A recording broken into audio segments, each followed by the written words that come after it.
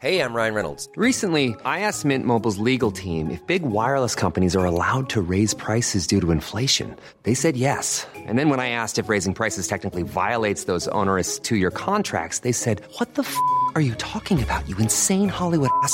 So to recap, we're cutting the price of Mint Unlimited from $30 a month to just $15 a month. Give it a try at mintmobile.com/switch. $45 up front for 3 months plus taxes and fees. Promo rate for new customers for limited time. Unlimited more than 40 gigabytes per month. Slows full terms at mintmobile.com. Here's a cool fact. A crocodile can't stick out its tongue. Another cool fact, you can get short-term health insurance for a month or just under a year in some states. United Healthcare short-term insurance plans are designed for people who are between jobs, coming off their parents' plan, or turning a side hustle into a full-time gig. Underwritten by Golden Rule Insurance Company, they offer flexible, budget-friendly coverage with access to a nationwide network of doctors and hospitals. Get more cool facts about United Healthcare short-term plans at uh1.com.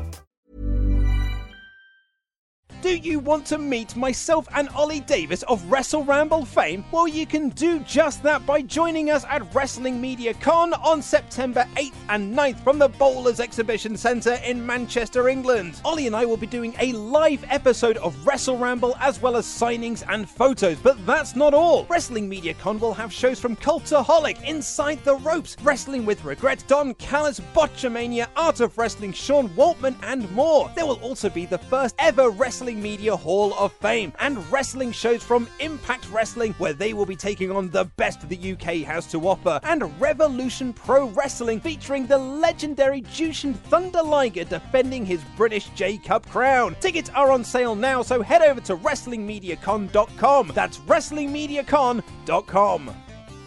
Support Wrestle Talk! Give us a subscribe. Making their way to the ring at a combined weight of undeniably sexy, hailing from London, the Wrestle Ramble Podcast! Hello and welcome to the Wrestle Ramble Podcast. I am Ollie Davis and I'm joined by Luke Owen. Hello, Swaff Nation, and a hello to you, Oliver Davis. How the devil are you now that you have successfully done some baking? Yes, I baked a cake last night, Swaff Nation. I don't think I talked about it on the show. You did not. We had this conversation off mic. So notoriously, famously, I'm a famously bad cook. Or just, maybe I'm not. No, I'm a bad cook, and I've never baked. So I had this conversation with my wife last night. I was like, you'll never guess who's baking tonight. And she rattled off, I'd argue, 5 names, and then was like, don't know. And I was like, it's Ollie. And she was like, no, really? And I was like, isn't it funny that I spent all day with him yesterday and it wasn't even the first name he thought of to say? She's mentioned your girlfriend's name. She was like, yeah, that's my first guess. Well, so that for American listeners, there is the Great British Bake Off. They have the Bake Off over there. Do they? Yeah, Has it been franchised out? Not franchised out. They just get the same one we get. Oh, okay. But on but that's not on BBC America. BBC America, but I don't know how many people watch that. Well, yeah. It's not like, because if they were to get their own version, it will be really fast cutting, these stupid camera shots. Oh my God! What is wrong with your documentary formats, America? Calm down!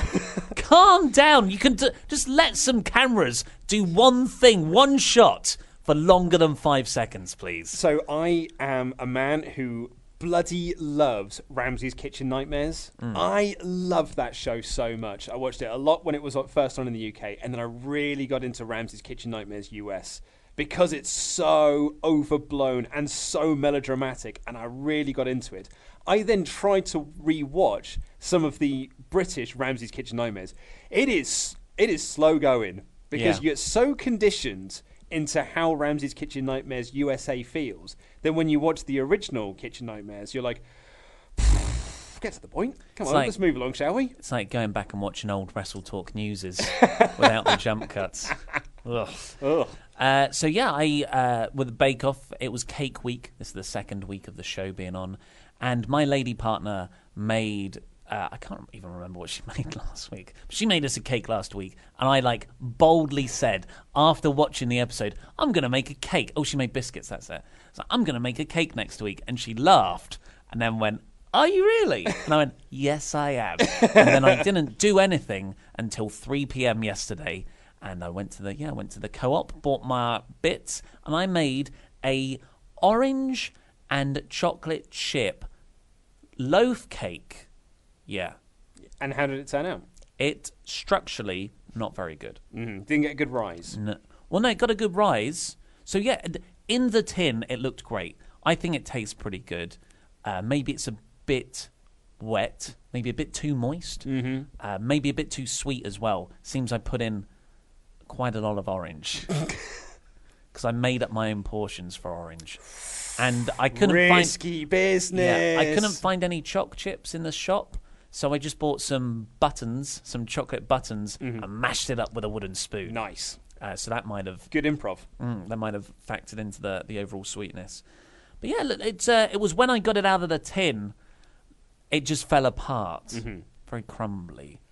I've only ever done a small amount of baking in my life. I've made one cake. I made a birthday cake for my wife before we were married, in the shape of Baymax from Big Hero 6. Did it look like Baymax? Yeah, it did. It was actually pretty good. I was quite proud of that one. Pretty good. It was actually pretty good. And when I was working for an old company, I actually was part of like a bake-off style competition thing that they were doing there. Like each week you would have to like compete in this sort of bake-off tournament thing, and people just brought in cakes essentially. Well, I'm thinking when we move to this new place, that podcast listeners, we might be moving to a new studio. We should Do it then. do it there with the other offices. Yes, that's a good shout. Oh, I like that. Inter-office Yeah. shenanigans. Competition. I like that. Competition, yeah. It brings out the best in us. I also once made bread. Bread week next week. I know, I made a focaccia, and it was pretty good, but I think it would have been better if I had not made it the previous night and then took it in the following day because it got a little bit dry. Focaccia. Yeah. And I also made a lemon meringue pie once. Check you out. Yeah, it was pretty good. So you are pretty good at baking and cooking. Well, I made 3 things. I'm good at cooking. Baking, I'm not so confident on. So now we left the show on a cliffhanger yesterday. Yeah, this blew up more than I thought it would do. A lot of people. So you got an email. Yes. That you said was too X-rated to read out on air. Yeah, so we are a clean podcast. We do not advocate swearing on this show. Apart from Alicia Fox's name. Yes. In a Scottish accent. Absolutely, yeah. So, like, I just think that sometimes it's nice not to have a very sweary podcast. I'm a sweary man, I'll be honest with you, in outside of microphones, as people often call me Naughty Luke. But it's a case of, with this show, we want to try and keep it as clean as possible. And we have had some emails previously before that said we're already too dirty, even when we don't swear, because prudes. We'll often just say F rather than actually say the swear word. And you're like, well, you may, like, it's the same as saying the swear word. I think that's very rare. Yeah. I think those people are being a bit overreacting. And someone who criticised me because I used to say bollocks a lot. Yeah, wow. And I don't consider that a swear word. But either way, I didn't want to alienate those people who might be offended by that. So we're going to try and read this email out by substituting words and activities for other words and activities. But it will be consistent. So, yeah, whatever this email was originally about, we have replaced with jogging. Okay? Yes, okay. Okay. So this is from Anonymous. Hi, Luke and Ollie. Here's my situation. So my fiancé and I have been together for near on 5 years, and we both agreed that jogging was becoming a little stagnant, and we'd experienced everything that there is to do with jogging, and it's become a little bit boring. Yeah, there's only so many parks. Yep, they've seen all of the parks. They've done all the different positions of running. Yep, pretty much. Yeah. They've done all the forms of stretching that can be done around jogging. Bought various gadgets for jogging. Oh, absolutely, and they've probably listened to all the podcasts about jogging as well. Maybe did a jog with a video on the phone. Yeah, with a GoPro. Yeah, so you can kind of track how well you're doing. Done it all. Yes. Done it all. Back to the email. We both agreed we would like to invite someone to jog with us. Sometimes you want someone else there to conversation. Keep pace Absolutely. And we found someone who was willing to jog with us. I sent my not-so-better half to meet this person and told them that they could stretch together. You know, just get used to the stretches that they do, I guess. But only a few, like only a certain amount of stretches. Yes. Because they want to stretch together. Well, they want to then go on the jog. And they want to do the jog together. Yeah. You don't want to send 2 people off doing jogging on their own when it's meant to be a group jog. They might be tired. Well, exactly. They might already be sweaty by the time they get to you. So just a few stretches. Yep. And as I said, then come over here. Told him he could have a little stretch bracket with restriction. Sure. Not all the stretches. Before they got back to meet me. Just the groin. And go for the stretch. Go for the jog, rather. Later that day, we all met up and went for the jog. It was great at the time, because jogging's great. Weather was really nice. Outside. And we all had fun on the jog and said we'd like to jog again. Because jogging's fun. Well, I mean, I don't find jogging fun, I'll be honest with you, but... You want to make it a team activity, maybe one day you run a marathon. Absolutely, yeah. So back to the email. A few weeks down the line, and I'm really annoyed at my fiancé for doing the stretches. Yeah. Yeah. Am I being completely out of order for being upset? Or is it understandable he clearly wanted to stretch and jog without me around? We'd love your opinion, as is an argument we've not been able to settle. Thank you. That's from Anonymous. P.S. He is a pledgehammer and got me into wrestling and also your podcast, and now I listen to them more frequently and often than he does. So they both listen. Okay. Well, that's so... And our anonymous friend here listens to it more than he does. She probably while jogging. So, yeah, because it's... Well, I hope it's absolutely. The actual jogging. Yeah, that's what... Yeah, yeah, which is what we're talking about. Substituting. No, we're talking about actual jogging. No, because we clearly said we're substituting jogging for something else. Sorry, yes, I meant the actual jogging. If it's in the actual substituted act. I mean, it's fine, I guess. I mean, they have tried everything. Yeah, we even tried having Wrestle Ramble on. Well, just put me on YouTube. That's what we do. Okay, so who needs the thumbnails? This is a Master of the Agony Arts email, by the way. It is, yeah.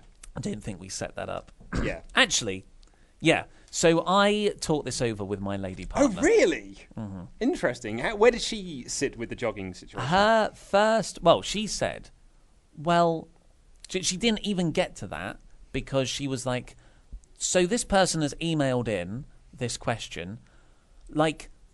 Does the other half know that this has been emailed in? Because they're going to figure it out pretty fast. This is quite a unique situation. Not a unique situation, but it's quite a rare situation. I'd say it's probably unique for our listener base. Yes. So I mean, are we essentially being the conduits to a very passive-aggressive argument here? Do you think that he's going to listen and go like, hang on a sec, I think that's me? Yeah.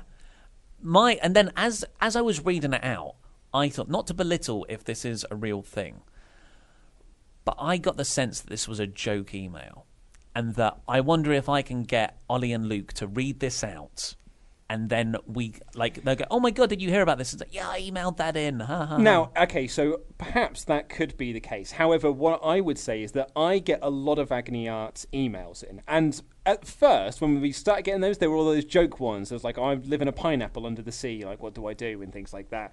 But as this segment has grown, I now get very serious emails. And in fact, actually, one of them, someone emailed in their case, and I'm sorry I haven't got to your email yet, but he sent me a follow-up email being like, I really need your help on this. Like, you need to get to this soon because it's issues that they are having with their better half.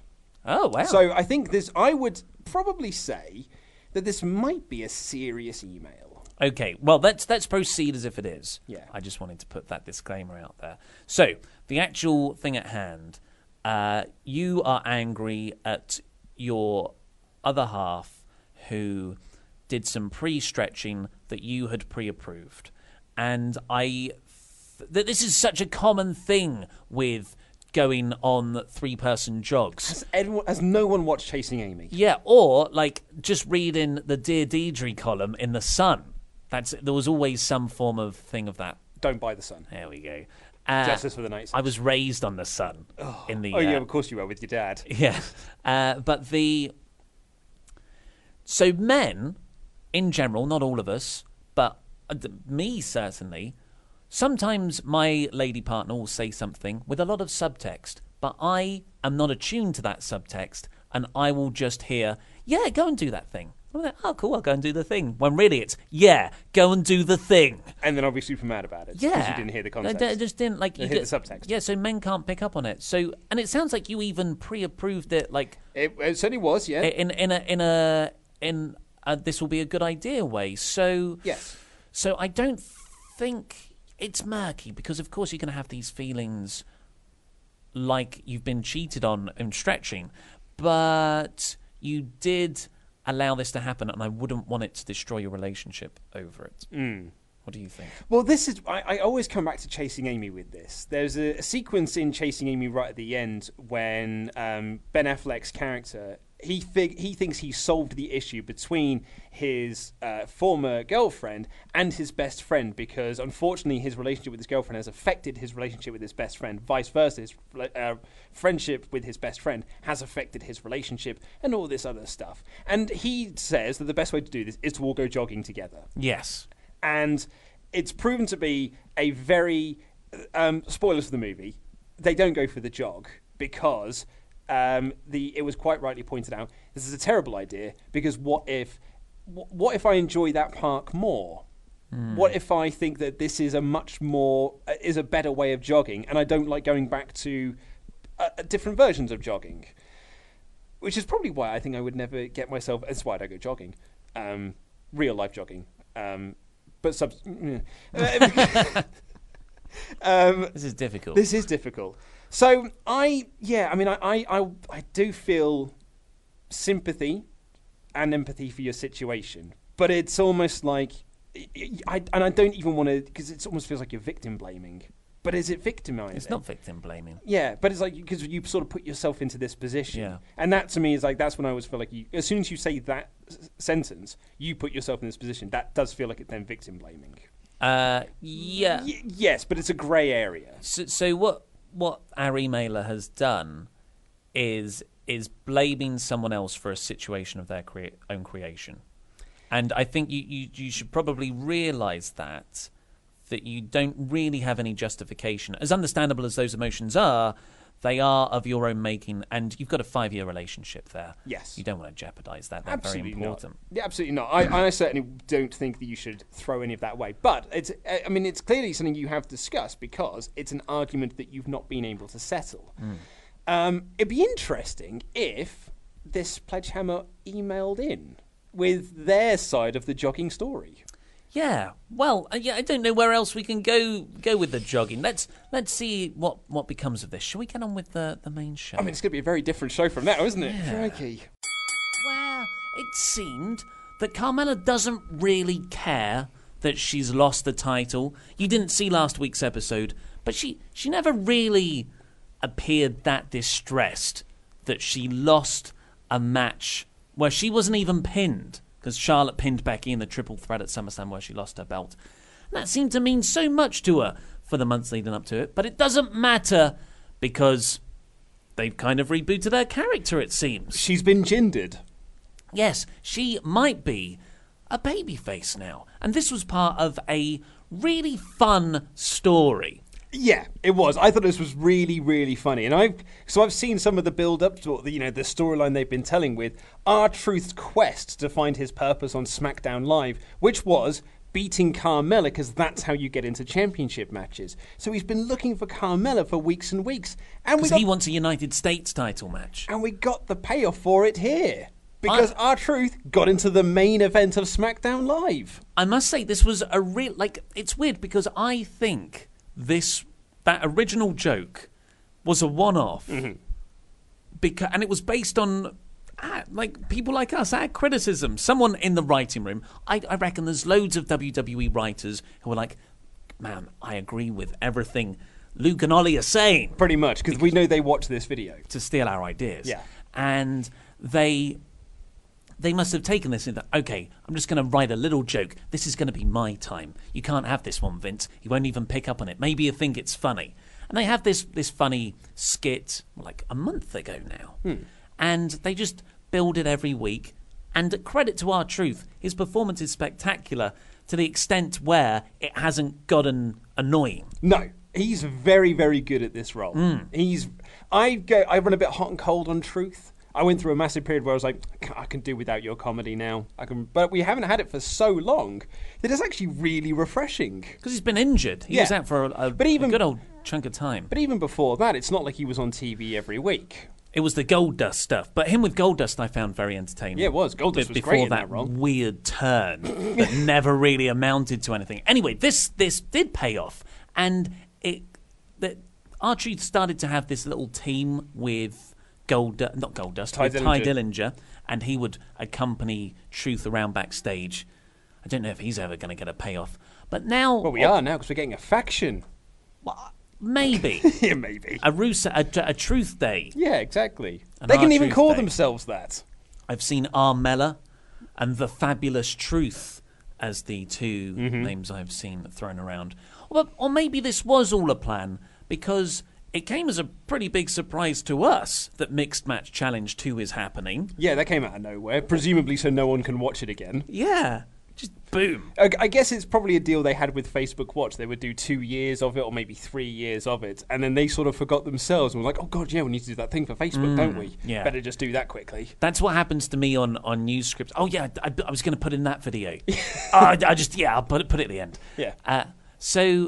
Yeah, that kind of just happened out of nowhere in one of their little in-between segments promotional videos. Hey, look, Mixed Match Challenge 2's back.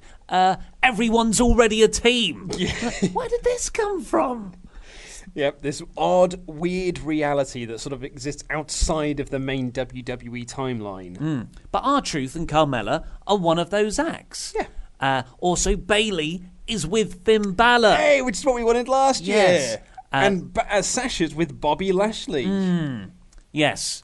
I think it's weird how ethnicities have been paired together. Maybe I'm reading too much into it, but it seems to me that there's the white teams and then there's the non-white teams. Well, apart from Miz and Asuka, I suppose. Oh, I suppose that's one. But they were a pre-existing one. Exactly. Oscar. Yeah. Team Oscar.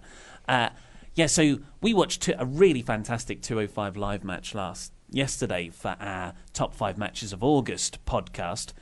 Pledge on Patreon to get that. And we were like, man, 205 Live's great. Mixed Match Challenge is going to kick it in the balls again. I know. Because that's another half hour that's just going to deflate the crowd. Yep, pretty much. But at least they're stars. At least people will react to them because they're stars and they see them on TV all the time. Out of continuity stars. Yeah, exactly. So, anyway, R-Truth has this storyline, again, throughout this episode, where he's still trying to find Carmella, but he to get his title match, but he finds Maryse instead.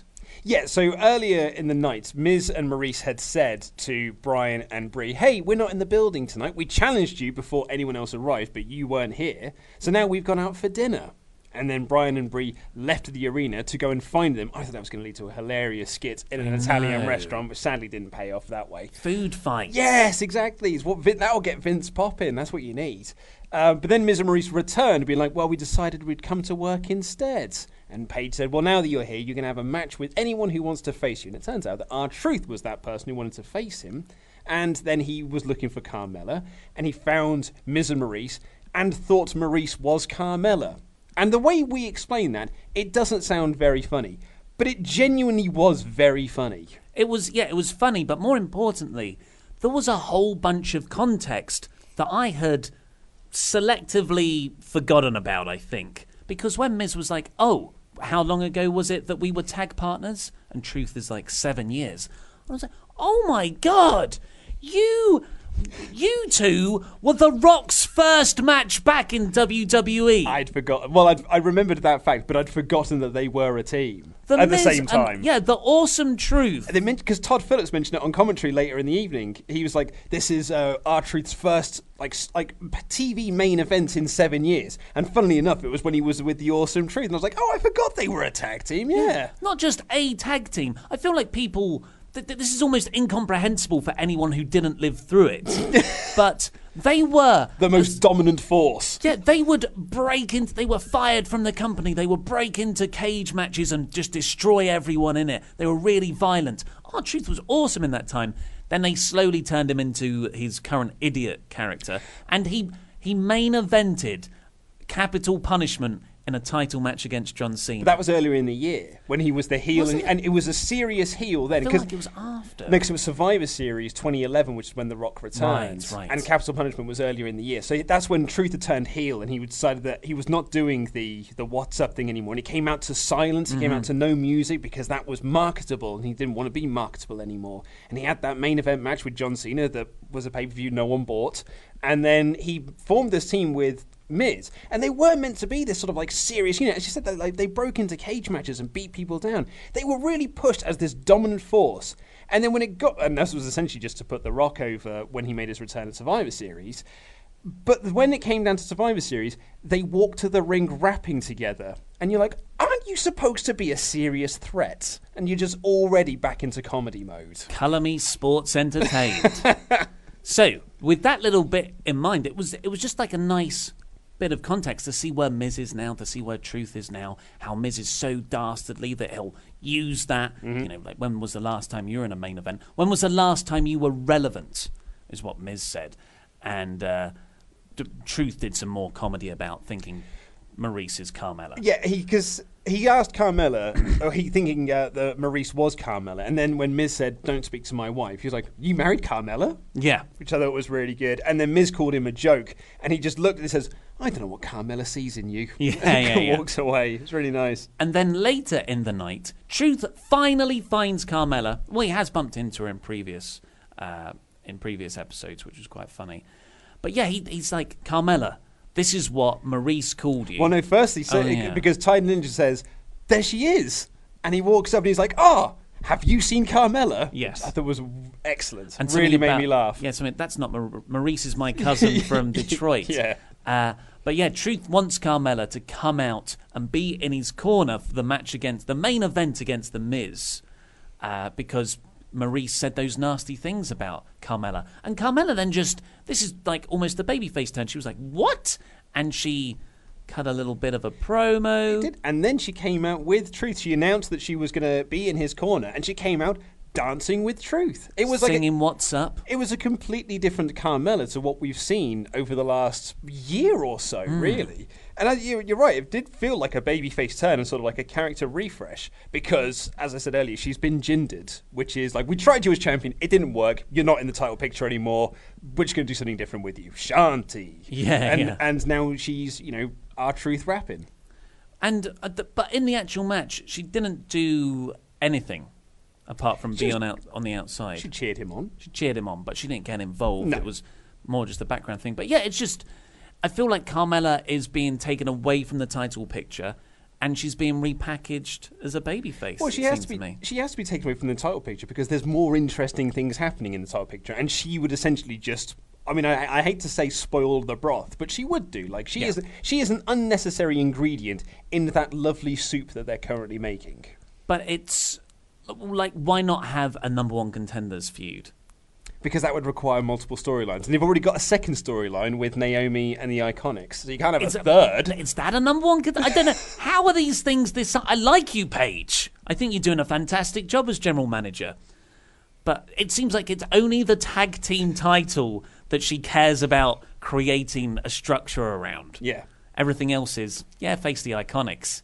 But yeah, so it looks like Carmella's a babyface now. We'll see where it goes next week. Maybe it was just a 1 week thing. Yeah, or if this is going to be like a new faction that's going to form, or like a little trio between them of Carmella, Truth, and Ty Dillinger, because then they can feud with Rusev Day if you want us to do that with them. And it seems to me that Road Dogg bloody loves trios because you mixed gender trios. Because you got them, you got Rusev Day, Sanity. They don't have a lady. Don't talk about that.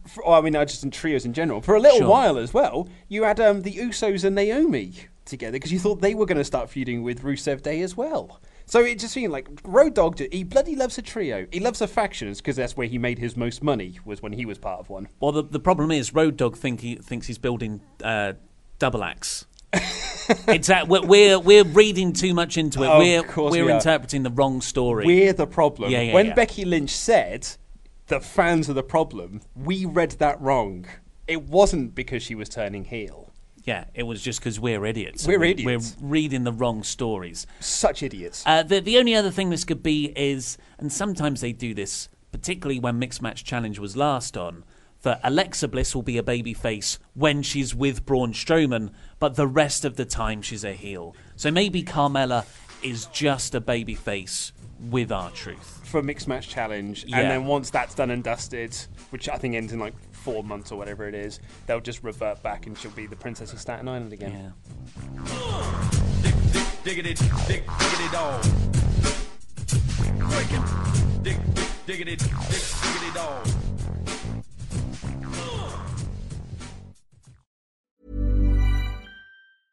Imagine the softest sheets you've ever felt. Now imagine them getting even softer over time. That's what you'll feel with Boll & Branch's organic cotton sheets. In a recent customer survey, 96% replied that Boll & Branch sheets get softer with every wash. Start getting your best night's sleep in these sheets that get softer and softer for years to come. Try their sheets with a 30-night guarantee. Plus, get 15% off your first order at bollandbranch.com. Code BUTTERY. Exclusions apply. See site for details. You should celebrate yourself every day. But some days you should celebrate with jewelry. Whether you want to commemorate an unforgettable moment or just bring some added sparkle to your collection, Blue Nile can offer you expert guidance and a wide assortment of jewelry of the highest quality at the best price. Go to BlueNile.com today and experience the ease and convenience of shopping Blue Nile, the original online jeweler since 1999. That's BlueNile.com. BlueNile.com. Hey there, it's Michelle Norris. I'm host of a podcast called Your Mama's Kitchen. When I travel, I'm usually looking for a way to find a taste of home when I'm not at home. And one of the things I love to do when I am at home is entertain. And Airbnb allows me to do that. When I was in California recently, I rented a house that had a great kitchen. And when we were sitting around the table, we're all thinking, we're in someone else's house. Someone could be in all of our homes as well. If you have a home, but you're not always at home, you have an Airbnb. Your home might be worth more than you think. Find out how much at airbnb.com/host. Hi, I'm Daniel, founder of Pretty Litter. Did you know cats tend to hide symptoms of sickness and pain? I learned this the hard way after losing my cat, Gingy. So I created Pretty Litter, a health monitoring litter that helps detect early signs of illness by changing colors, saving you money and potentially your cat's life. Pretty Litter is veterinarian developed, and it's the easiest way to keep tabs on your fur baby's health right at home. Go to prettylitter.com and use code ACAST for 20% off your first order and a free cat toy. Terms and conditions apply. See site for details.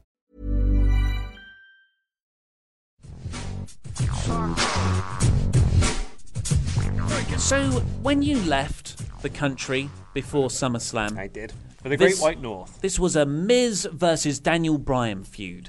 And we had joked, one of the ways WWE would screw it up is make it a mixed gender tag match with Miz and Bryan's respective wives.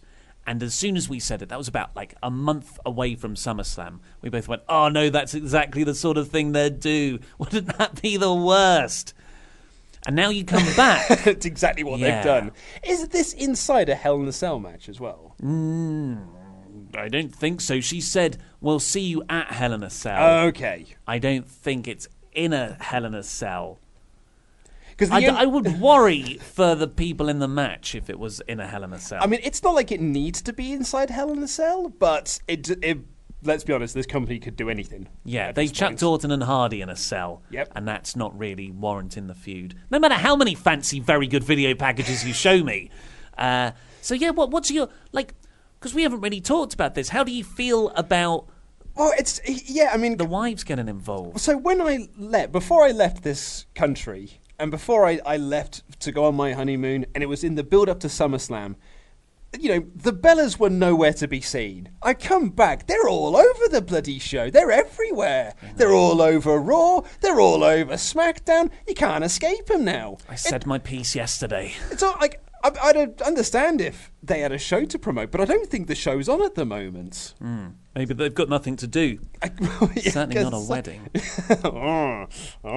So, yeah, the show opened with Daniel Bryan on Free Hall. And fell down a Brie hole hard. She's actually quite good when she's with Brian. Well, this is it. So as a few people said, hey, like Nikki's improved and Brie has improved. And I'm not saying that they haven't improved, but they were like the dirt worst when they started. And Brie threw a horrible looking kick later on in this show, completely whiffing Zelina Vega. And she did have those awful dives yesterday. I know that the Riot Squad were out of position for them as well, but she certainly didn't help matters. And yeah, as soon as her music hit, because it is, I mean, it might be the worst music ever. It might be worse than Stephanie's. It's in the bottom third of music.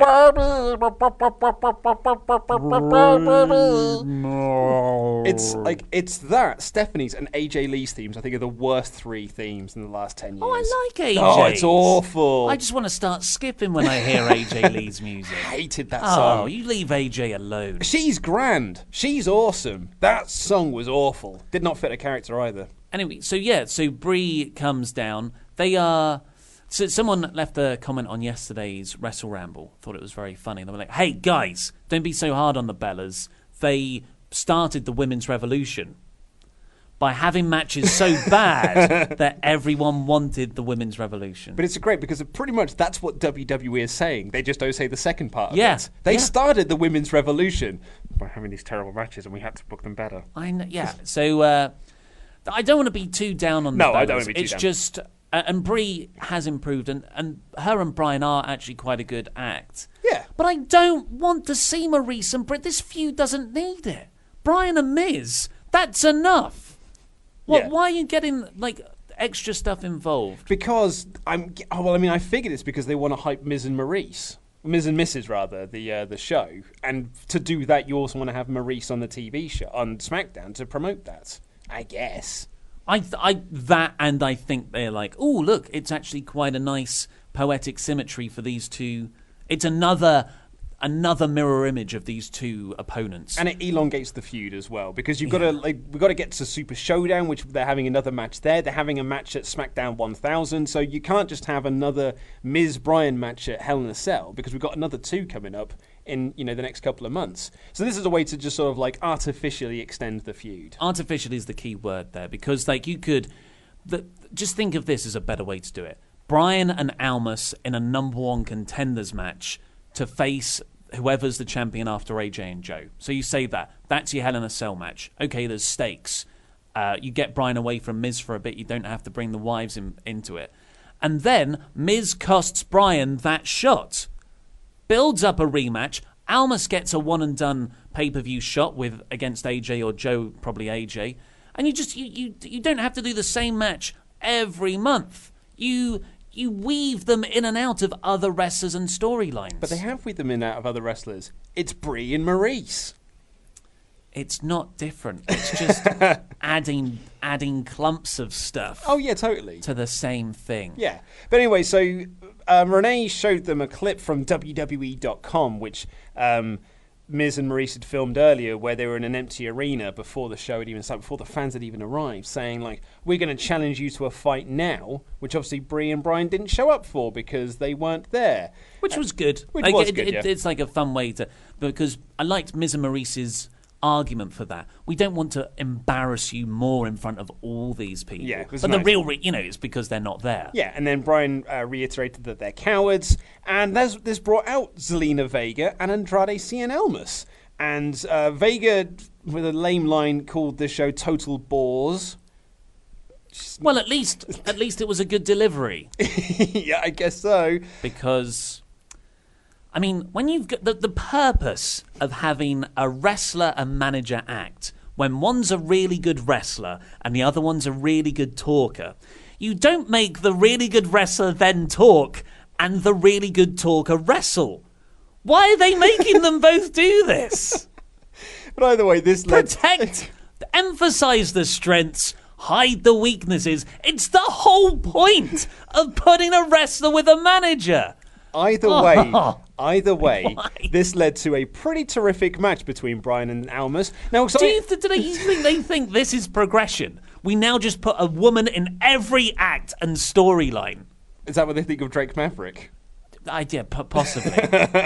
But either way, so I didn't get to see this match last week, but when I listened to the podcast review, and you're like, and it was Daniel Bryan versus Almas, it's good. I, in my head, was like, I want to see that match. Yeah. That sounds like a match that I'd be like, cool, let's sign me up for that. So I was actually pretty pleased that we got a rematch here this week, and I thought this was a pretty terrific little match. It was back and forth action throughout, some really nice spots in there. Almas with the double moonsault, Bryan diving off the apron, and Almas catching him with a huge drop kick. I thought it was some really nice. That was a good spot. Yeah, I thought it was some really, really nice stuff into all of this. Almas's really vicious schoolboy on Bryan into the bottom turnbuckle, and with all of Bryan's concussion issues, it was just a nice little bit of detail. I really liked this. It's interesting watching Bryan wrestle Almas because he's always a professional. He always puts his all in and he tries to make it the best match possible. But sometimes you can't fake really loving wrestling the guy you are. So you watch a big Cass match and then you watch this match. Yeah. Bryan's having fun. Bryan is like, they're both like, yes, wrestling. And it's a joy to watch. And they've done it really well where I still want to see a big proper match down the line. Yeah. I don't feel like I've had that big Almas-Bryan match despite seeing it twice. No, and as I said in the SmackDown review as well, this is another one of those matches that elevates Almas even in defeat because he was on the same level as Daniel Bryan. That's the story of this match, but overall in the night, I don't think that's no. the case. I think that City in this match, but by the end of the night, perhaps not. Yeah, they just felt like, this is just the bad way of using Almas to artificially elongate a feud you're already artificially elongating. Pretty much, yeah. Because especially after the match, I've written here, Brie kicks Vega for no reason. That was a good kick, though. It was a better kick than one she did later in the night. So yes, this was good stuff.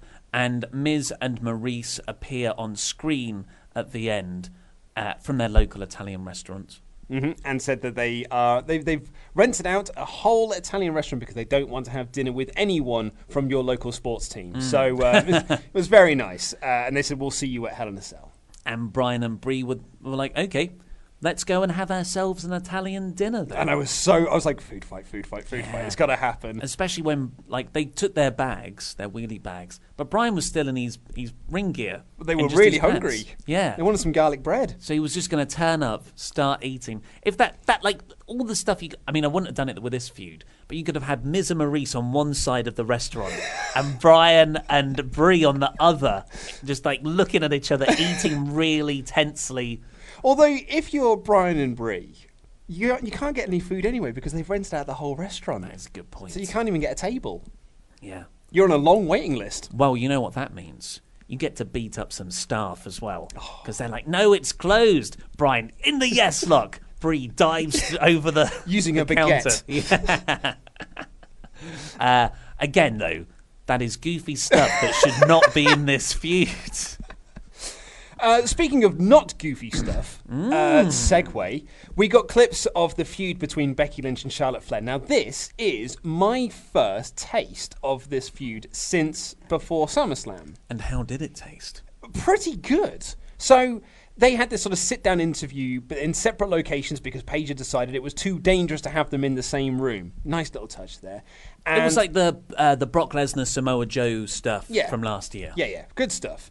And it's okay, so I'm kind of coming in from an outside position because I've been away for a couple of weeks, and they very much, the way that Becky is sitting, the way that her face is, the way that Charlotte is positioned, Charlotte is the undeniable baby face here, and Becky Lynch is sort of this sort of shades of grey, sort of is she a heel, is she not? But the crowd were 100% behind Becky Lynch in all of this. And it's easy to see why, because she's so awesome in this role. Yeah. Flair, unfortunately she was slightly wooden to begin with. I think she got, as it went on, she got really good. But at the start, it was very much like, Becky, I am the champion, and I will face you at Hell in a Cell. And she's Eric Cartman. And I have lost my best friend.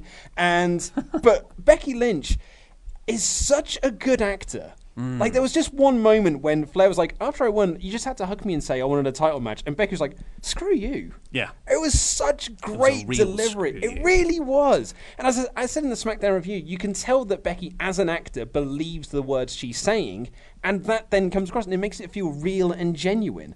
I loved this so much, and it is all down to Becky Lynch being so good at what she does. She is awesome. Yeah, I do have to say Charlotte really held her own. Yeah, but I thought she was very good throughout this. But Becky Lynch was on another level. I think Becky being so good elevates, and it almost makes Charlotte work harder to be better in her promos. Because as I said at the start, she was rich, but Eric Catman.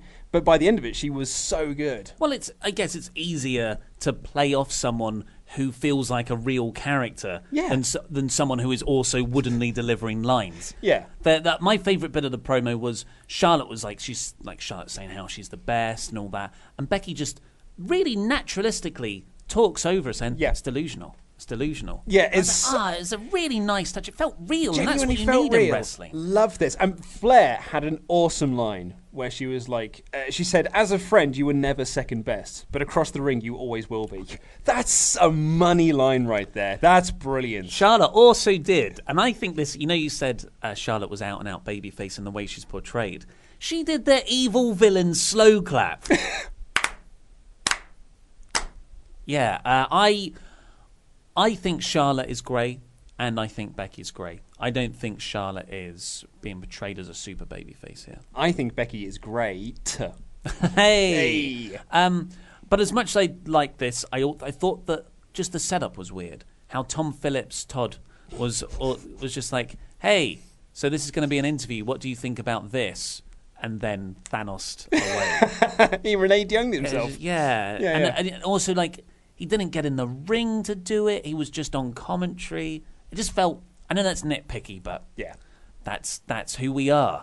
Naomi beats Peyton Royce next after losing to Peyton Royce the first week and then losing to Billie Kay the next.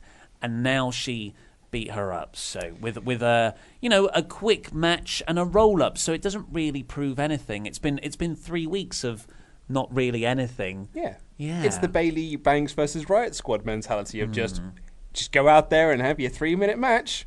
And it wasn't even 3 minutes. I think it was about 30 seconds in the end. I was amazed how many photos of this were on WWE.com. And yeah, I mean, so the finish more or less just came out of nowhere. And then the Iconics beat her down afterwards. Asuka's music hits, and she came down and beat up the Iconics and checks on Naomi. I mean, this was fine, but my only real comment on this is, like, it's incredible how unspecial Asuka feels. Yeah. It took them less than a year. Really did take them, because it's not even been a year since she debuted on the main roster. Yeah. And she feels just like another warm body on the show. It's really impressive how quickly she's felt not that special. Well done, WWE. Well done. I mean, that's really impressive stuff. Yeah, because she was really special. So special. And you even protected her on the main roster, largely. She won the Women's Royal Rumble. She was undefeated for the first 4 months of the year. I was thinking about this. If Braun, because Braun has cashed in his Money in the Bank to get his match at Hell in a Cell. If Braun doesn't win at Hell in a Cell... He's not winning. Okay, so Braun's not winning at Hell in a Cell. That means of the 4 guaranteed title shots they have had this year, only one of them has won, and it was bloody Carmella. Because both Royal Rumble winners lost, and Braun will have lost as well. Brilliant. Good going. One review I read of this show on Cage Side Seats was, it was like, even though the bad job they've done with Asuka, I still get that pop when she comes out. And I was like, I don't. Yeah, I don't anymore. Really it's really sad. It's I mean, incredible how WWE have made it feel unspecial. I think it's even more impressive how they did nothing off the back of her streak ending. They had no plan. No plan really whatsoever. depressing. That is sad. It's also, at the end of this, it was just another case of that, and we've been calling them out for the last month now, of this underlying misogynistic, juvenile, male-focused booking of the women, which is, they're just mates. Like, when have Naomi and Asuka ever been friends? Ooh, friends. Am I missing something? They might have been on... No, well, they want to tag team and beat up people in Hell in a Cells and main evented Capital Punishment with John Cena. I don't know. Why are they doing this? Just because they're baby faces? Why can't Asuka then just... I don't know. Yeah, it's rubbish. It's rubbish. We got a hype video for Randy Orton versus Jeff Hardy, and we got lots of clips of Hardy from back in the day being the daredevil that he is, just throwing himself off things, swantons of galore, swanton for you. And amazingly, the thing that surprised me most in this video is that Jeff Hardy revealed he's never had a Hell in a Cell match. And I thought, that's what he said. He was like, this is the first time I'm ever going to be in a Hell in a Cell match. And I thought to myself, he's been in this company since 1995. You'd have thought by accident he'd have had one by now. Well, he kind of left at the time. So I think there was only like 8 other Hell in a Cell matches by 2009. But there was that point. Oh no, they had loads of them by that point. Had they? Yeah, there were 2 a penny that had them on SmackDown by that point. But like I think even when he was on top, in the last 10 years, even when he was on top as WWE champion during his feud with CM Punk and all of that, you'd have thought by accident they would have had a Hell in a Cell match at some point. I was just really surprised by that. Yeah, I thought this was a very good video package. Actually, great video, a pretty subpar promo by Jeff, but the video package was so good it elevated it. It made me feel like this Jeff Randy match is a big time deal because you have all that context and history and how big of stars they actually are over their WWE careers. Yeah, this was a good way to promote the match, and that's mostly what you can do for a pay-per-view. And it's worrying that they're showing all those clips of Jeff throwing himself off things. And he's in a Hell in a Cell match. So you're like, okay, so he is going to do something horrible and he's working injured. Yeah. Correct me if I'm wrong. Has Nakamura got a feud at the moment? Because he is still champion, right? Yeah, he's the United States champion. Yeah. I think he was in Japan last week, though. I swear he shared something on Instagram where he was with a New Japan guy. I don't know. Just wondering if he was doing anything. Yeah. No. Okay, cool. Nope. Yep. Sweet. I forgot he wasn't on the show. Last week he was on the show and he had a 30-second clip where he went, "This is the United States of Knack America." Which is a great gimmick. Yeah, but that was it. Yeah. And then we got Miz backstage. Miz and Maurice have come back from their dinner, obviously because they knew Brie and Brian were going to have dinner with them. And they challenged Daniel and Brie to a fight, and they were like, oh, they've left the building. And I was like, how typical. Yeah. Like cowards, they've run away. So this was to Paige in her office, a makeshift office. Yeah. And I like how they both put up their fists. They're scared of the hardest hitting couple in WWE. It's such good heel work. Yeah. And Paige is such a good general manager. She said, well, this is when she set up the match with R-Truth. And Miz is like, nah, I'm just going to go home. And Paige went, oh, okay, yeah, you go home, and then you're fired. Yeah. So, yeah, good she stuff. Doesn't take any crap. Yeah, good stuff. Samoa Joe came out next. Wendy. I mean, I've missed this, so... So, after SummerSlam, and you had that the sort of tension between Joe and Wendy, who's AJ's wife, in the crowd, and their daughter. I think, Wendy's the wife, and not the daughter. And the 2 nights after on SmackDown, AJ's cutting a promo, but Joe attacks him from behind, and Joe screams into the camera, grabs a cameraman, looks right into the lens, and just goes, "Ooh, Wendy!" And it's fantastic. Do you know what the funniest thing was? So when I got a modicum of Wi-Fi, I was outside of Tim Hortons and I got some Wi-Fi and I was like, I'm just going to see what's going on at WrestleTalk for a minute. And I clicked a video and that's when I saw that New Day had won the tag belts. And I clicked the video, not realising it was a news episode, and it just said, support WrestleTalk. And then you popped up and went, ooh, Wendy! And I was like, what is this all about? Yeah, I didn't even realise that it's the same thing as Kingslayer. Like a lot of people were like, ooh, Kingslayer, or ooh, Wendy. I was like, oh yeah, that's convenient for a T-shirt. So yeah, but Samoa Joe opened with his new catchphrase, ooh, Wendy. I hope he keeps using that outside of his feud with AJ.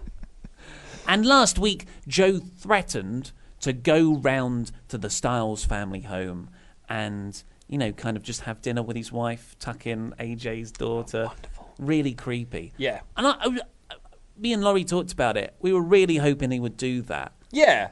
I was a bit disappointed that they haven't, if that was what was set up.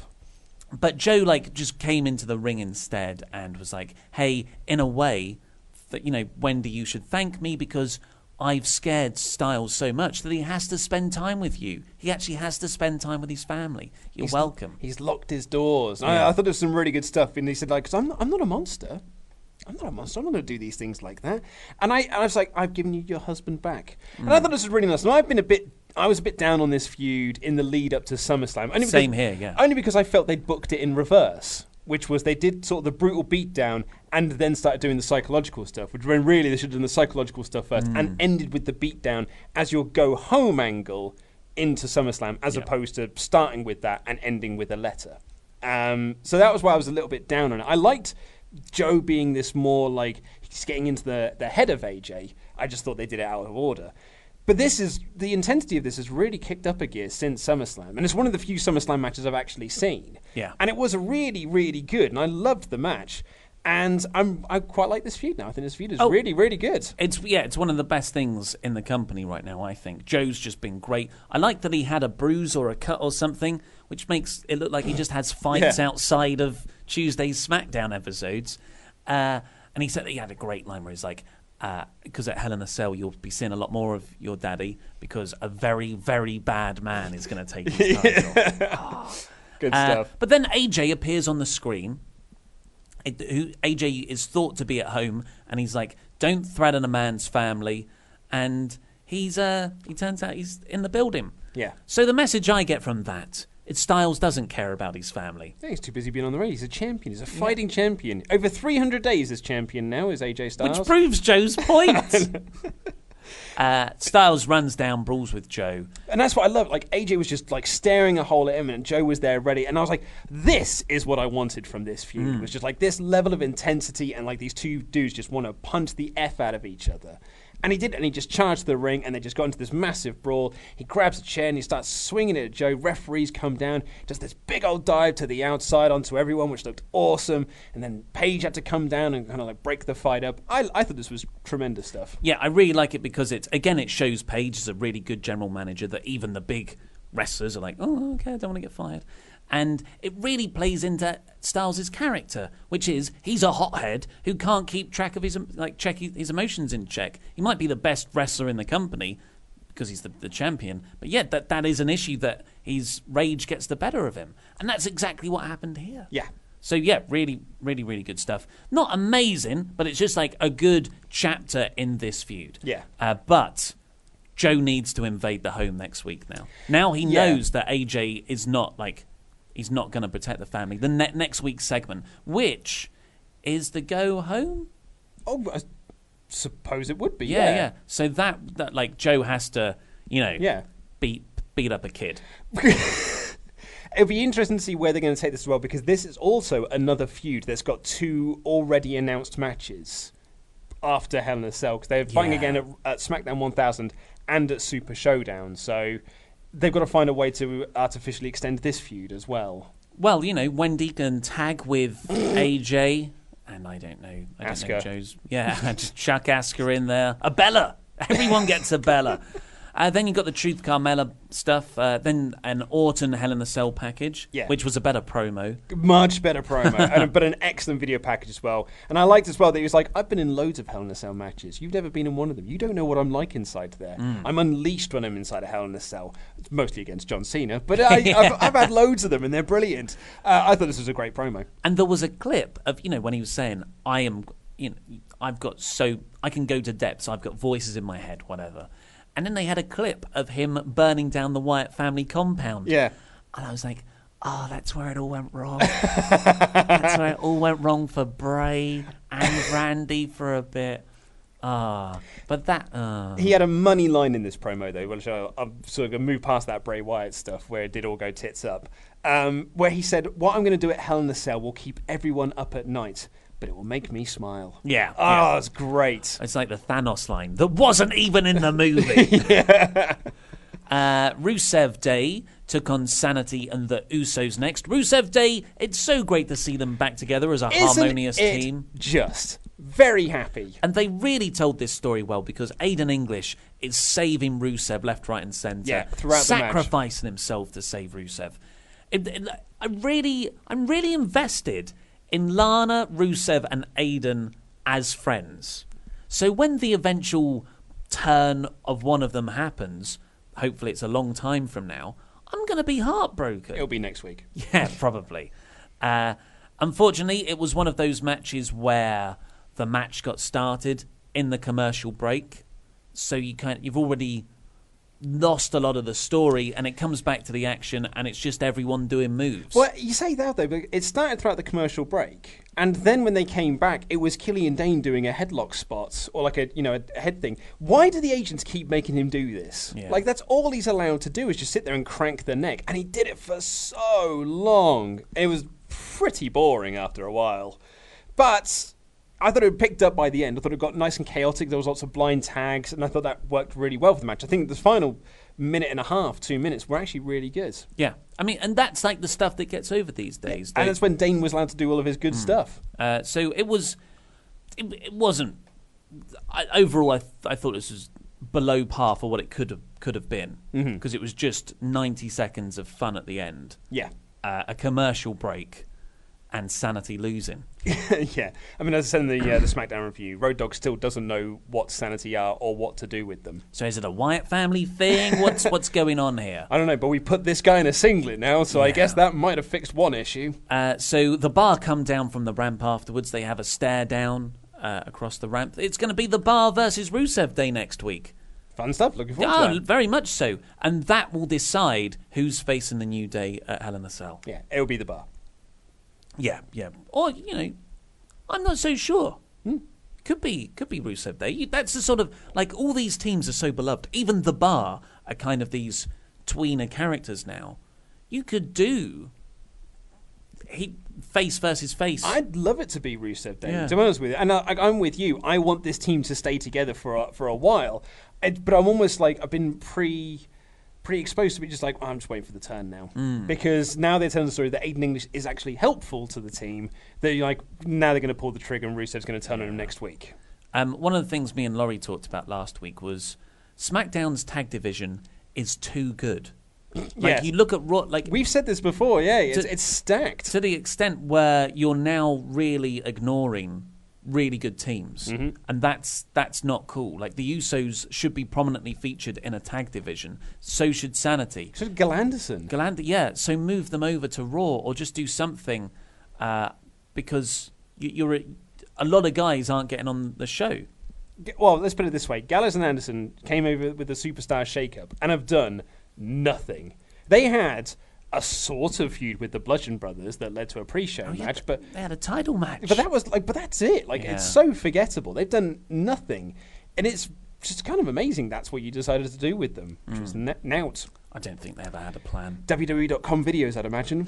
Yep, with Mike Rome. Yep. So R-Truth and The Miz was our main event. I must say, I didn't say it earlier, but when R-Truth gets Carmella to go out with him, and afterwards R-Truth was... So Carmella leaves, like, I'm going to go to the ring, and R-Truth is backstage with Ty Dillinger, and Truth goes, I'm trying to teach you something here, Ty. And Ty's like, what could you possibly teach me? And Truth just says, how to get in the main event of SmackDown. It was so good. What a great payoff. Yeah, and he was like, oh, you old dog. And you think, wait a second, so is R-Truth a goofy idiot, or has he played this amazing month-long game and worked us all? It could be either way, man. And that's what's really good about it. Yeah. So that was fun. Yeah, so this was like full-on Mella being gindered here, because she was coming out dancing with R-Truth and singing What's Up along with him. Couldn't care that she's lost the title, or she's not in the title picture anymore. And I guess that's fine for Carmella. I wasn't a fan of her as champion anyway. No. I was glad that it ended when it did. I could have done with it ending sooner, but here we are. And I would say as well that while I did like this match, the crowd were more interested in chanting for CM Punk at the start. I think they turned around a little bit at the end. I think they got into Truth near falls and actually popped when he won as well. I thought these two did a really good job of turning the crowd around and getting them into this match. And it was stunning for me to think. So I think it was late 2000s that R-Truth debuted in WWE as K-Quick. Wow. In the late 2000s? Yeah, no, late 2000. No, was it that long ago? Yeah, it was when he was K-Quick with Road Dogg. And they were a tag team. Of course, yeah. Yeah, Getting Rowdy. Jeez. And here we are in 2018, and he's in the main event. And I was like, good for you, man. Because you don't get to see him in that position very often. And he still looks great. He doesn't look like he's aged a day. No, and he all these little dance moves and little taunts in between moves, I really, really like. He's one of those guys that you put him in front of a casual and they'll get into him. Like, oh man, this guy's fun. Yeah. He's got the fun entrance. He's a really good pre-show act. Yeah, totally. And occasionally putting him in something like this, you get that kind of Santino investment. I want to see this comedy figure win. Well, I remember when he debuted, and I think it was late 2000 that he debuted, and I was into him at the time. He was sandbagged with Road Dogg, who was having some real bad personal issues at the time, and the team was never going to get over to the degree it should have done.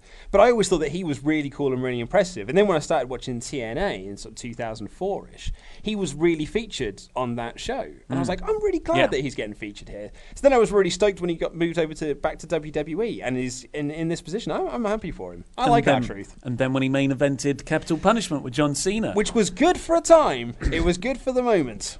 So they're having a match. It's fun. I quite enjoyed it, but I did find my mind wandering. I did enjoy Miz doing the moonwalk as awfully as he possibly could do it, because the idea of doing the moonwalk as to get the crowd against you is to do it bad on purpose. Oh yeah. And he tried his darndest to do it bad on purpose. Maybe he was having a really good go at it. Just not very good at the moonwalk. Bless him. So Miz is getting the better of Truth, but Bryan's music hits. Brie and Daniel Bryan come down. R-Truth wins. This distracts Miz, so Truth wins by a roll-up. And then Bryan and Brie run in. They beat up Miz and Maurice. But then Almas and Vega run down. So Miz and Maurice escape. And Brie and Bryan lock in the dual yes locks on Almas and Vega. Yeah. Now, there's an image of this on WWE.com, and it's when Bryan has got the yes lock in, he's got this intense look of just like, I'm trying to yank this lock in and make this dude tap out so I can prove a point. Brie Bella's got it locked in with the biggest smile on her face, like she's having a whale of a time. Yeah. So it's just, I could have done without the Almas Vega being sacrificed, just for that little bit, just for a visual of Bryan and that visual is not worth sacrificing Almas and Vega in that spot when you could just have Bryan and Brie on the ropes looking mean, looking at them. Mm-hmm. I know that's not as impactful, but I'm guessing it's to set up next week. They're going to do Bryan and Brie versus Almas and Vega, and that's your go home setup for the Hell in a Cell match. Wow. We don't know what the plans are for Carmella, but that would have been perfect for Carmella to get in, go to slap Brie, and then Brie gets her in the yes lock, and do that instead of having Almas and Vega run out. It was really contrived, I thought. What did you give it overall? I gave it a smacktastic. I really enjoyed the show. I thought it was solid throughout. I thought the wrestling was mostly really... Actually, the Daniel Bryan match was really, really good. I really enjoyed the main event as well. And I thought the Orton video packages were great. And I love the Becky Lynch stuff. So there was more positives to this than there were negatives. And in fact, the negatives that I had were very few. I really like the episode, but I like it in that solid way. I think this is a solid episode. And I've still got the all-in hangover of how fun that show was. You can't compare the two, though. I know you can't. Heed the words of Christopher Daniels. You cannot compare the two. And it's unfair to compare the two as well, because they're going after different things. But I'm not comparing them. I'm just saying, it's hard to experience that and it be on your mind all the time and then watch this show and go, that was fun. But when you watch an actual movie, so a movie that is made by a really serious director with actors who are really invested in what they're doing, a prestige picture, so to speak, you then, when you watch a different movie, when you watch a comedy film, you have a different mindset when you watch that film, right? You don't watch that film and be like, well, it's not The Post, is it? It's not quite Schindler's List, this game night film. So just Steven Spielberg movies we're going for. Well, he is the greatest director of all time, trademark. When I watched Ready Player One on Sunday, that was naff. Not his finest hour, I'll be honest. But. So I kind of I know what you're trying to say, but I'll watch SmackDown for me this week was a fine comedy. A 3-star comedy. Yeah, it was a 3-star comedy. But then, like, All In was a 4-star, whatever that genre was. I've seen 4 and 5-star SmackDowns. This was not one of those. No, it's because I feel like I've been in a mindset where I've been, some say unfairly harsh on SmackDown, where I've been giving them 3.5 out of 5s, and people are saying like, no, that's a 4-star SmackDown. What did it need to be a 4-star movie? And I was like, 4-star SmackDown, I should say. And my sort of argument I've always had is like, if I am consistently entertained throughout, and to the point where I'm like, that's awesome, that's awesome, that's awesome, that's really great, that's really great, then for me it's a 4-star episode of the show. But there have been times where I've watched it and been like, that was awesome, this one's so great, this one's so great. That's a 3 out of 5. I thought it was fine. Well, you see, I wouldn't say awesome for any of this, really. I go, that was good. But that was really good. Maybe it's because I haven't seen it for 2 weeks. Yeah, could be that. Could be that. So yeah, a high 3 out of 5 for me. Which is more or less the same score. Yes. Now, before we started recording this, obviously we got up our anonymous email for the Agony Arts, but then you said to me, I've got an email for the second half of the show. You have an email. I have an email. I need to find the email. Oh, well, see this. I've got it. It was very quick. So that's what she said. I don't know if you remember, Luke. The SWAF Nation won't, because we did this privately. But we were contacted by one fan of the show, who was going to get married. Oh, yes! I do remember this! And she was like, hey, my husband loves Wrestle Talk, he loves wrestling, and we both love Wrestle Ramble, we watch you a lot. I would love to surprise him at the wedding ceremony with a recorded message from us both. Yes. So we will, and I think what she was looking for was like a 30-second, hey, congratulations. But what actually happened is we spoke for about 10 minutes because we just rambled. Rambled on, as we often do. Yeah, and it's happened. Yeah, so they played. So this is the. Have you got a clip of this? No clip. Okay.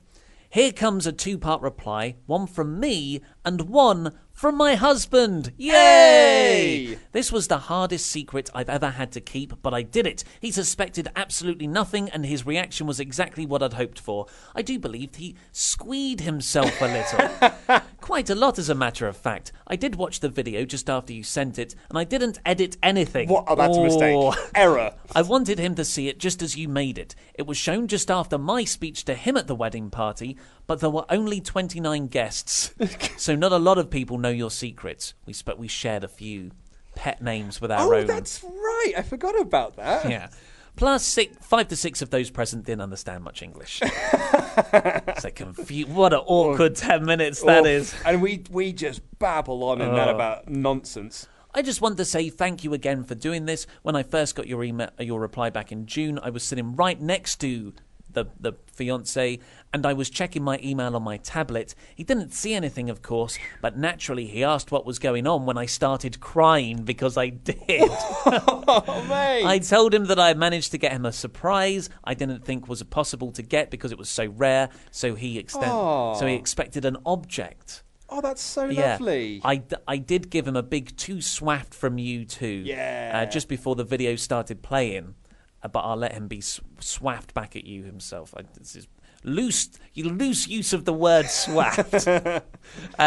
Nothing was filmed during the wedding, but we've added a couple of fun pictures of us to contain blah blah blah blah blah blah. I'd like to mention because I'm quite proud of my accomplishment. As well you should be. Oh, sorry, this is of her dress. She did all the sewing herself. No way! And all of the work on the groom's jacket, vest, and tie. Amazing. And a bit of work on the dress with a good amount of help and guidance from the local seamstress. Do you want to see some Amazing. pictures? Yes, I bloody well do. Look at those two. Amazing. That is a purple dress. Oh, and she's got a rocking cape. it hard with a cape. And the groom has a top hat and cape. Lovely stuff. This is my kind of wedding. Yep. There they are. That is very, very good. Love it. Yes. Happy couple. Happy couple, And mate. here is the groom. Bring it on. And hello for the first time. To say I was lost for words is an understatement. My very own wedding ramble. A wamble?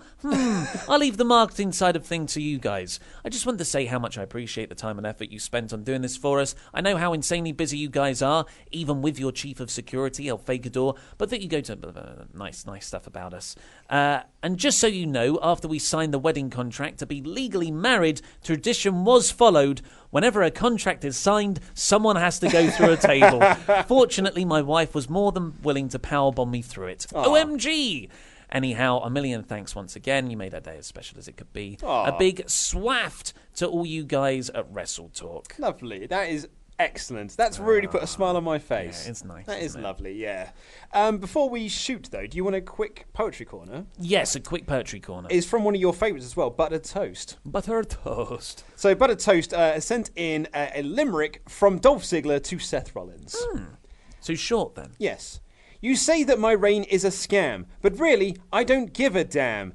You say you're an idol, but I've got the title. I'll see you at SummerSlam. Oh, that's good. But before out of date as well. It is a little bit, yeah. That's unfortunately how the cookie crumbles when I've been away for a couple of weeks.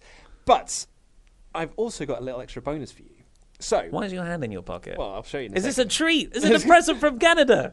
It's not. Well, it sort of is, yeah. So while we were in Vancouver, I thought I was going to get a Randy Orton handshake. When we were in Vancouver, we walked past a bookstore that was like, and it was like a traditional, like cluttered bookstore, books everywhere, that kind of thing. I don't want another copy of your video game book. It wasn't there. I looked for it. It was not there. It was a very small bookstore. But even more impressively, they had a gumball machine that was filled with haikus. No way. It was a free gumball machine. You went in there, you clicked it around, and it dropped you out a little acorn filled with a haiku. So I thought I would read you out the haiku. That Have you not opened this? I have read this, unfortunately, okay. yeah. But I thought I would read you out this haiku. Okay. From Vancouver. It was written by someone called Carol McCrory. I'm going to say McCrory. I'm sure she listens to the show. So this is the haiku. Fog. The sound of wings. Going somewhere. You have to let haikus mellow, don't you? Yeah. You've got to so what just happened? My wife got one Fog. as well. Yeah. The sound of wings going somewhere. And that you can hear. That's the sound of the acorn lid going back on. Is that what they're called? Acorn? Well, it's because it's in the shape of an acorn. Yeah. So that's what they called it. I also had a gumball machine in a bar that dispensed 20-sided die. So that was nice. Like a D20. You found all the cool places. Well, this was like very much a D&D themed town. No, bar. Oh, okay. And it was like there was nerd stuff everywhere. There was like a Millennium Falcon hanging from the ceiling. They were playing Star Wars: The Last Jedi. We went when they were doing their cartoon brunches, which is where they just have cartoons playing all day, every day. It was an awesome, awesome place. Well, another tidbit of the new location potentially for Wrestle Talk. It's down the road from a video game bar. It certainly is. A retro video game bar. 4 Quarters. I went there for a friend's stag do. In fact, a stag do I organised. To that one in Stratford? No, it was the one in Peckham, yeah. That's when my birthday was that you didn't come to. That's because where was I? I don't know, Belgium, probably. That's what it is, because your birthday's around the same time as my wife's. Yeah. So just before we get out of here, we're off to a dance class today. We certainly are. We're off to a dance class, our first one. Yep.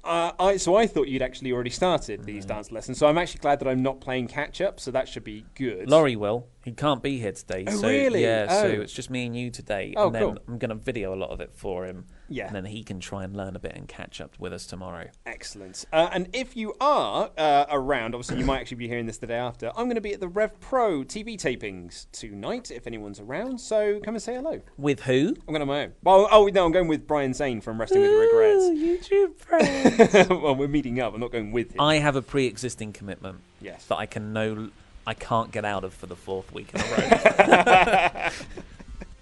Nice. Yeah. But that's all we've got time for. You usually do this bit. Sorry, yes, I'm so out of practice. Thank you very much for listening. We will see you on Saturday for the weekend Wrestle Ramble. But of course, we'll possibly see you at Wrestling Media Con, because we're going to be there all day Saturday and all day Sunday, including the after party. So please do stop by and say hello. It'd be lovely to meet you. Thank you very much for listening. We'll see you then. Take care. I love you. Goodbye.